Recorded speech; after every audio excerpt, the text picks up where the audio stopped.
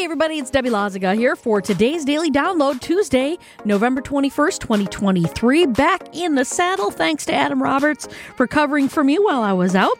Well, for today, here are some of the stories that we're covering.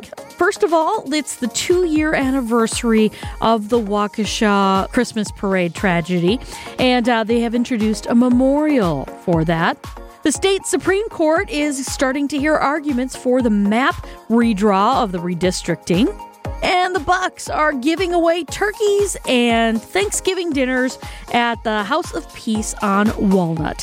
Well, those are some of the stories that we're covering. Of course, we've got tons more. So tune in on 620 WTMJ, on WTMJ.com, on our YouTube channel so you know what we look like, and all the places where you get your podcasts.